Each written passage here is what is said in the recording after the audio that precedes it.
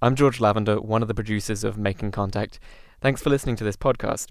We release a show about a different issue every week, but you can join the conversations happening right now on the Making Contact Facebook page and on Twitter. Our handle is making_contact. Thanks a lot. Here's the show. I'm Andrew Stelzer, and this is Making Contact, 5 years after the BP Deepwater Horizon oil spill in the Gulf of Mexico. Last season was the Gulf's best tourism season in years. BP has had a lot of commercials, constant commercials on television saying that everything's great in the Gulf. We broke all kinds of records down here on the Gulf. More people, more good times. Showing pictures of sunny beaches and white beaches and healthy sea life and people frolicking. Go golfing, kiteboarding, or build the world's biggest sand sculpture. With the world's best sand. Part of that was actually required of the company, which is that they were required to help with renewing tourism in the Gulf states, but the majority of it was PR. Brought to you by BP and all of us who call the Gulf home. And those commercials, believe me, very much aggravate most people in the Gulf who are looking out and seeing tar balls and no more oysters and no more fish and no more fishing communities and contaminated seafood, and then they see commercials for everything back to normal in the Gulf of Mexico. The Gulf is America's getaway. And we're 100% ready to see you. Come on down. That's author Antonia Yuhas. We'll hear more from her later on in the show. But first, let's go meet some of those Gulf Coast residents. Reporter Anna Simonton takes us down to southern Louisiana, where the Houma people have been battling BP and the entire oil industry for decades. Watch that rope. It's a chilly morning just after sunrise, and 19-year-old Beau Verdun is guiding a flat-bottom boat down a bayou in Terrebonne Parish, Louisiana. On board with him are his grandfather and uncle. The Verduns are members of the United Houma Nation, a Native American community on Louisiana's Gulf Coast. Like many Houma families, the Verduns have lived off of what they catch for generations. But that's changed in the 5 years since BP's Deepwater Horizon disaster. You see a lot of animals with oil on them. You see fish dying. If the fish are dying, the shrimp's gonna die because if they ain't got nothing to eat. The crabs are gonna die because they ain't got nothing to eat. So during the BP, it just killed a lot of stuff. Today, the men are trawling for shrimp. Beau's Uncle Ernie hauls in a long net that's floating behind the boat. Only a handful of shrimp are caught in the mesh. And slowly picking back up. But we really didn't have no good of it. We had a right shrimping season, but not the best. You ready to go? Speed up a little bit. The challenges facing the Houma didn't start with Deepwater Horizon. Since the 1930s, oil companies have dredged thousands of miles of canals for pipelines through the wetlands, destroying natural barriers that separated freshwater marshes and saltwater from the Gulf. As the saltwater encroaches, it kills plants and erodes the land. Beau's grandpa, Nacy, has been fishing and hunting here since he was 9 years old. Now he's 67 and has lost his voice. He scrawls something on a notepad and hands it to a community organizer, David Goth, who's accompanied us today. As Goth reads his words, Nacy gestures with his cane. The gentleman said, that used to be land. We used to trap for animals on the land. Now we fish for crabs in that same spot.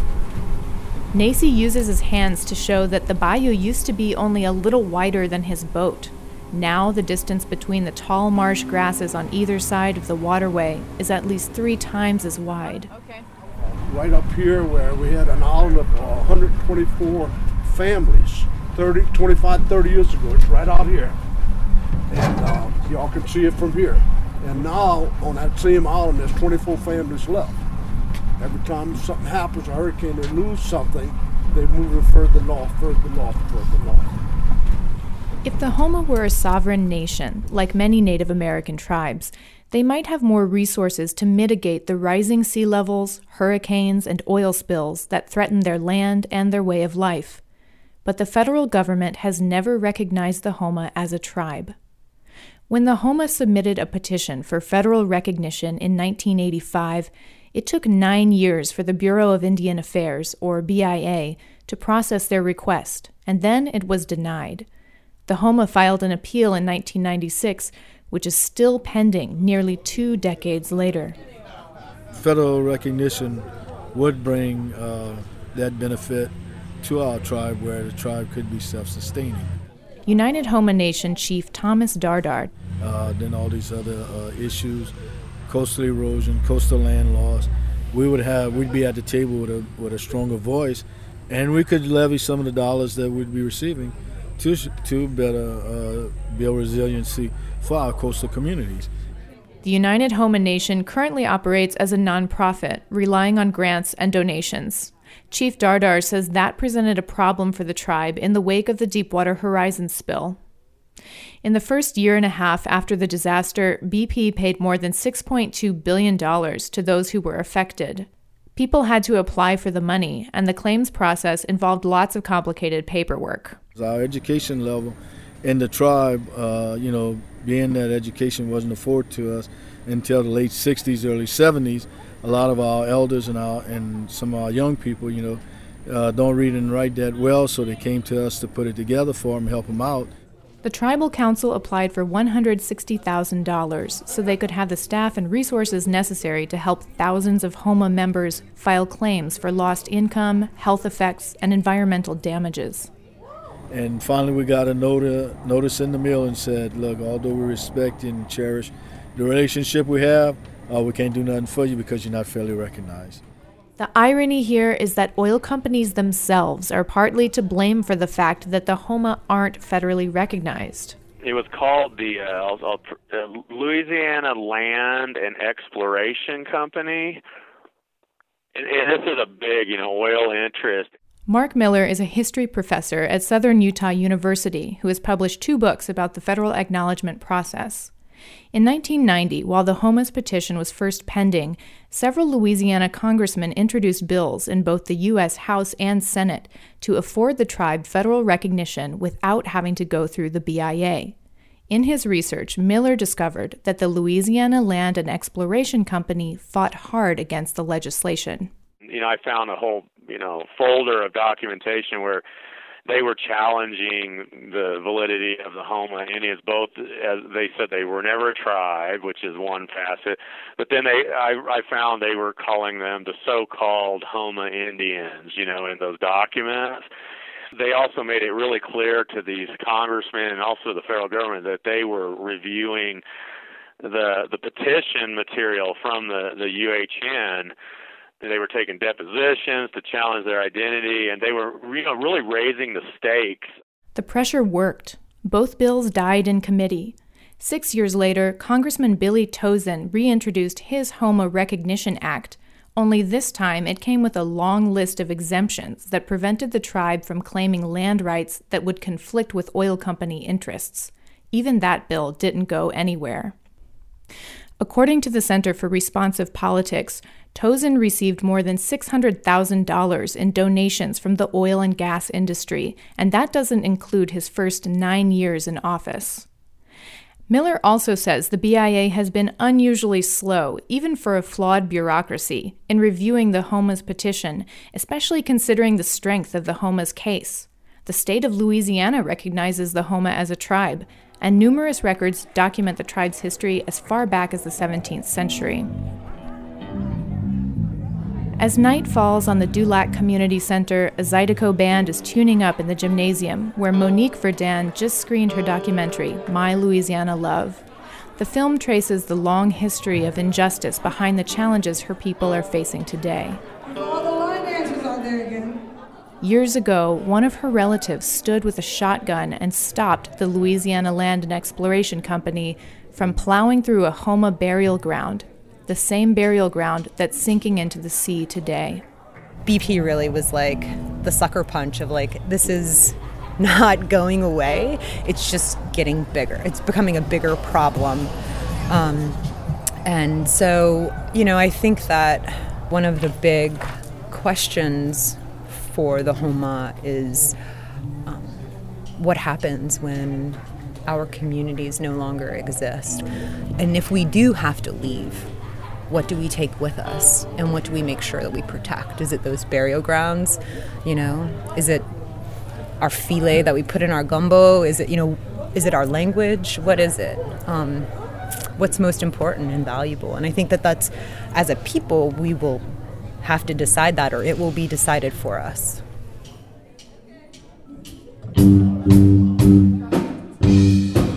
Everybody get up! The Homa are fighting hard to control the fate of their land and culture. Meanwhile, the BIA has committed to revamping its federal acknowledgement process, but so far the agency hasn't set a new timeline for making a decision on the Homa's 30-year-old petition. From Terrebonne Parish, Louisiana, for Making Contact, I'm Anna Simonton.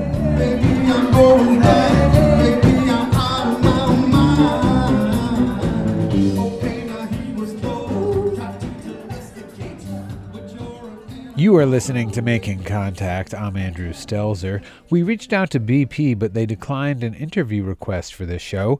Joining us now is author, analyst, and oil industry expert Antonia Yuhas. She's been following BP since even before the Deepwater Horizon spill, going back to her 2008 book, The Tyranny of Oil, the World's Most Powerful Industry and What We Must Do to Stop It. Antonia, welcome back to Making Contact. Thanks for having me. So we're speaking just about 5 years after the Gulf Coast BP spill. Paint a picture for us. How does it look down there environmentally and also in terms of human and economic impact? Has the area recovered? The area certainly hasn't recovered. It's hard to paint one picture, though, of the Gulf of Mexico. I think most people don't appreciate how big of an area we're talking about. And so there's sort of every impact that you can imagine. There are areas of extreme economic devastation, extreme environmental devastation, places where the amount of oysters that come in from the dock is 75% less than it was before the oil spill, communities of fisher folk that haven't recovered at all or are just gone from the Gulf of Mexico, people in areas with extreme human health consequences. And then there are areas that are, recovering, that are economically recovered and people whose health has recovered. You can go and see beautiful beaches. You can also go and see beaches with tar balls, with oil tar balls. I mean, we'll probably, just like with the Exxon Valdez, for decades still be trying to pick up the pieces and understand the consequences. And just like Exxon Valdez, they will be devastating for decades. But it doesn't mean that people shouldn't go to Alaska. It doesn't mean that people aren't still living in Alaska. And it doesn't mean that people shouldn't appreciate the Gulf of Mexico. So I think that both the trauma and the ongoing trauma of the disaster are important to look at, and the reality that this is still a beautiful part of the United States are important to keep in mind. So in that partial recovery, how has BP done in terms of making things right, making people whole, cleaning up the natural habitat, both through their own goodwill and also being forced to through legal means and lawsuits? So one very good thing that happened was that in the wake of the Valdez, there was a new piece of legislation passed. That's something that we haven't done basically at all, except for one piece of legislation since the Deepwater Horizon disaster. Something called the Oil Pollution Act was passed in the wake of the Valdez. And the Oil Pollution Act required for the first time that the polluter had to pay. And BP had a lot of requirements put on it that made it so that the company had to be in charge of cleanup, of stopping the blowout at the source of the disaster, had to be ready to do lots of things. It wasn't ready to do most of those things, but it was required to do a lot of things it wouldn't have otherwise done. That said, BP has also fought every step of the way. It's fought the economic settlement that it agreed to all the way to the Supreme Court. There is a really historic change that happened, which was that BP was forced to agree to a human health benefits settlement, which acknowledged that exposure to oil and exposure to the dispersants does have human health consequences. 200,000 people were eligible for that settlement, but BP has fought very aggressively against that settlement after signing it. So 200,000 people were eligible. Only 10,000 people have even put in an application. Of that, 148 have received payment, which is shocking. And what about BP's public image? They were suffering for a while there. We remember the spill cam, the live cam of oil spewing under the ocean. The company's CEO stepped down. Since then, what have they done PR-wise to help build their image back up, and do you think it's worked? I don't think BP has succeeded in saving its image, but I do think that it has succeeded in convincing most of the public that everything's back to normal in the Gulf of Mexico, and that they did the best that they could, and that it's, well past time to move on. In the Gulf of Mexico, BP is back in the Gulf of Mexico. They never stopped. One of the very first new leases signed after the Deepwater Horizon disaster was for BP. They have more rigs operating in the Gulf now than they did before the disaster.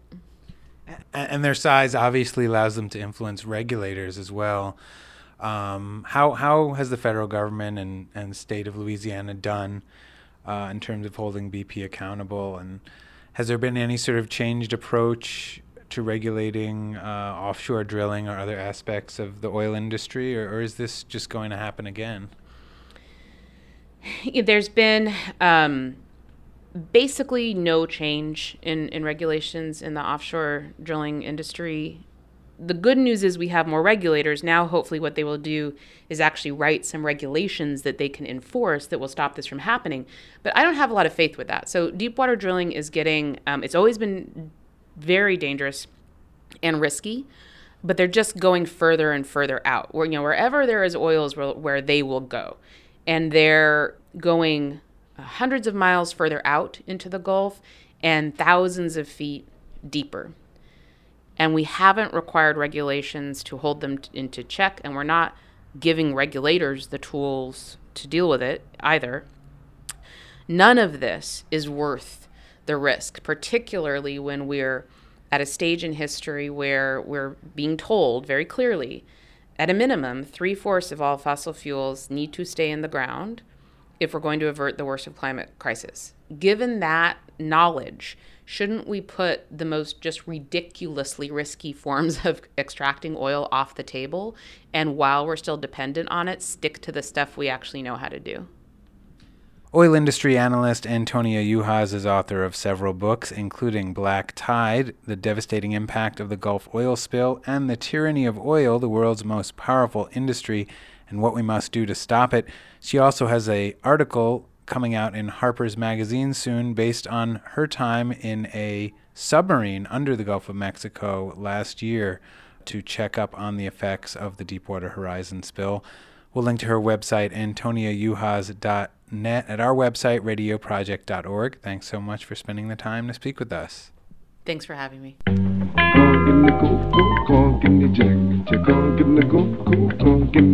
You're listening to Making Contact. Because of generous support from listeners like you, this show is distributed for free to radio stations in the U.S., Canada, Australia, and South Africa. To find out how to donate, download shows, or get our podcast, go to radioproject.org.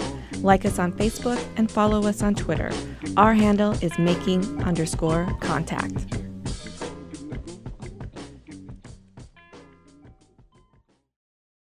It's been 5 years since the Deepwater Horizon disaster, and on this show we've been hearing about the lasting impacts of BP's oil spill.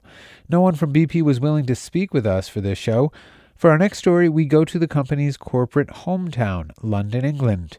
For the past decade, going back even before the Gulf Coast spill, a coalition of artists has been subverting the oil giant's efforts to greenwash its reputation through sponsorship of the arts, and specifically the Tate, one of the most highly regarded art institutions in the world.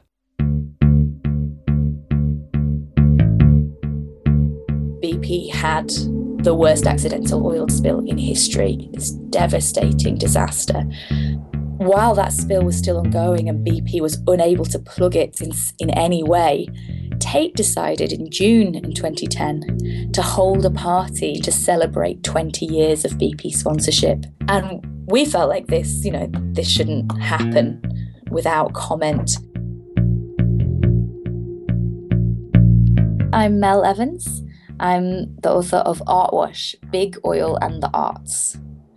BP and Shell have sponsored the arts in the UK, really predominantly focusing on cultural institutions in London, the capital city, for between them sort of 10 and 30 years now.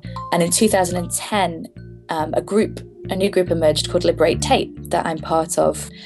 And we'd begun to specifically focus on Tate's relationship with BP, because Tate is such a global name and it's such an influential kind of figure in the global art world. And it also presents itself as this very kind of politically progressive persona, which doesn't sit very easily with the corporate criminal BP. That Tate would hold what is a very kind of elite party at the same time as that spill was ongoing. Seemed wildly insensitive. There was a big reaction within different artist communities in the city, and a group of artists kind of got together and decided to arrange a kind of picket at the start of the party. What do we want?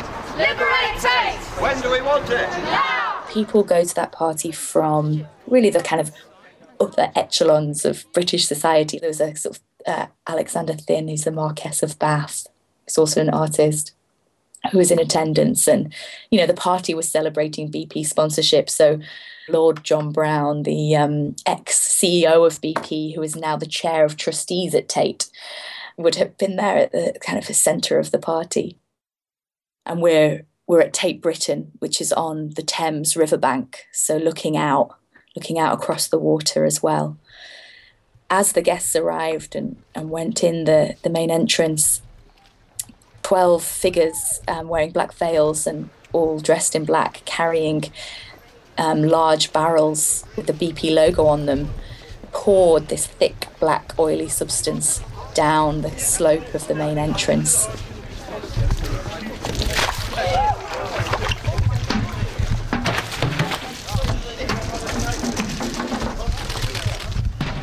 And then meanwhile, myself and another performer who'd been able to access some tickets to the party, they just arrived in our hands by special means. We had gone inside the party and we were wearing these very large bouffant flowery dresses, and the bouffant of the skirts of the dresses had a very practical function, which was to hide the massive rubble sacks filled with a black oily substance that we were carrying in, that we were sneaking into the gallery. And we walked to the centre of the champagne reception and we spilled this oil right in the middle of the centre of the party. Considering the size of this gallery... So we made the spill like BP did, and then we started to clean it up, and we echoed the words of Tony Hayward, who people will probably remember very insensitively after the spill said, "It's really just a drop in the ocean, it's not so big at all." And we likewise commented that our spill was, compared to the size of the whole gallery, really just a drop in the ocean. Here safely, to make sure that you're not treading it everywhere and you don't slip, because it's very slippery. And so we continued to clean it up as part of this performance, effectively spreading it out across the sort of glossy marble of the floor. We used our shoes, we wore these kind of BP ponchos to protect as protective gear.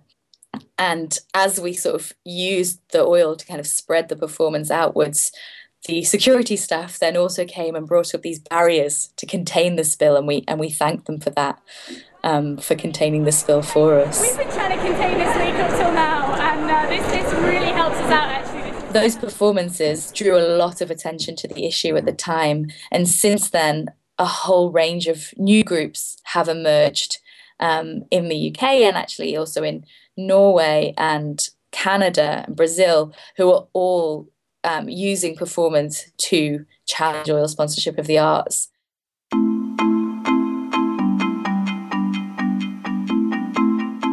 For BP and Shell and ExxonMobil and Chevron like them, this sponsorship is fundamental to their business model. They need some way of covering up the harm that they cause on a daily basis all around the world. And the position in association with, different countries' most loved public museums and galleries, the holding place of history and culture for all these different countries is it's massively prestigious and desirable for them to have this association, whether or not, their consumers actually go and visit these galleries or not. It's about that knowledge and that awareness and that particular targeting of what the PR industry calls special publics. So kind of elite political and media types, and the awareness in the eyes of those special publics that these companies have an association with the prestigious cultural institutions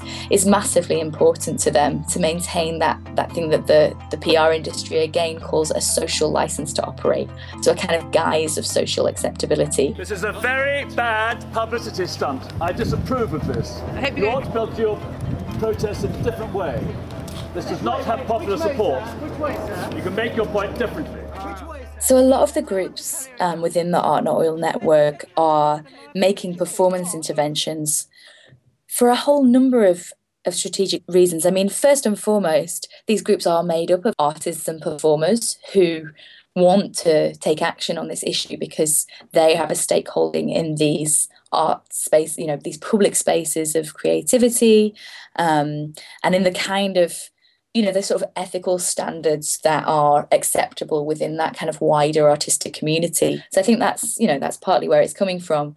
And then it's also about mimicking the form of the institution in order to call it to account. Anyone else here who's interested? This is a free tour. It's going to be a short talk about this painting here. This painting shows Ellen Terry playing the role of Lady Macbeth. And it's also very appropriate for the Tate Gallery today, because it's pretty much the same colour green as in the BP logo.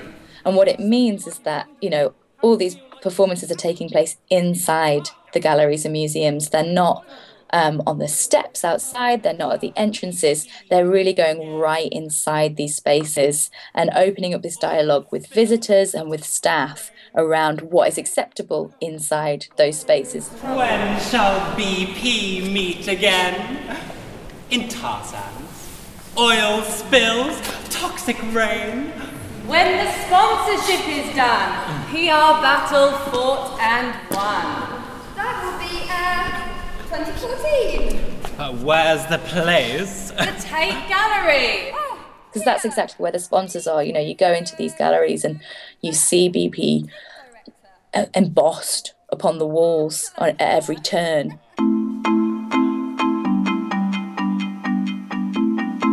And that's the problem, is that these sort of small logos have massive, massive effects. And by being engraved into the walls, BP benefits from so much cultural license, social acceptability that it really doesn't deserve. So that's why the group see it as important to go in there and to challenge that and to make uneasy that position of the sponsor within the gallery.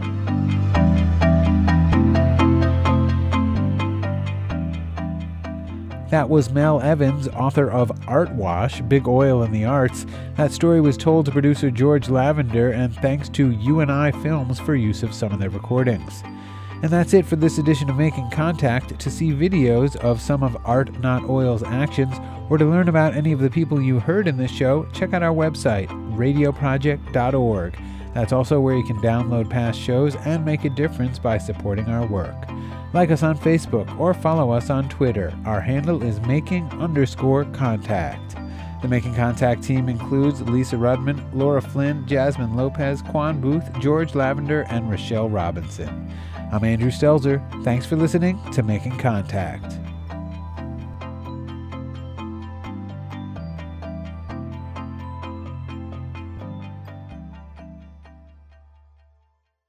Thanks for listening to Making Contact. I'm George Lavender, one of the producers of the show. We always want to hear from you. Tips, comments, criticisms. What did you think of the show? What do you want to hear more about? Email us at makingcontact@radioproject.org. We're also tweeting at making_contact, and you can send us a message on Facebook. Just look for Making Contact. Thanks a lot.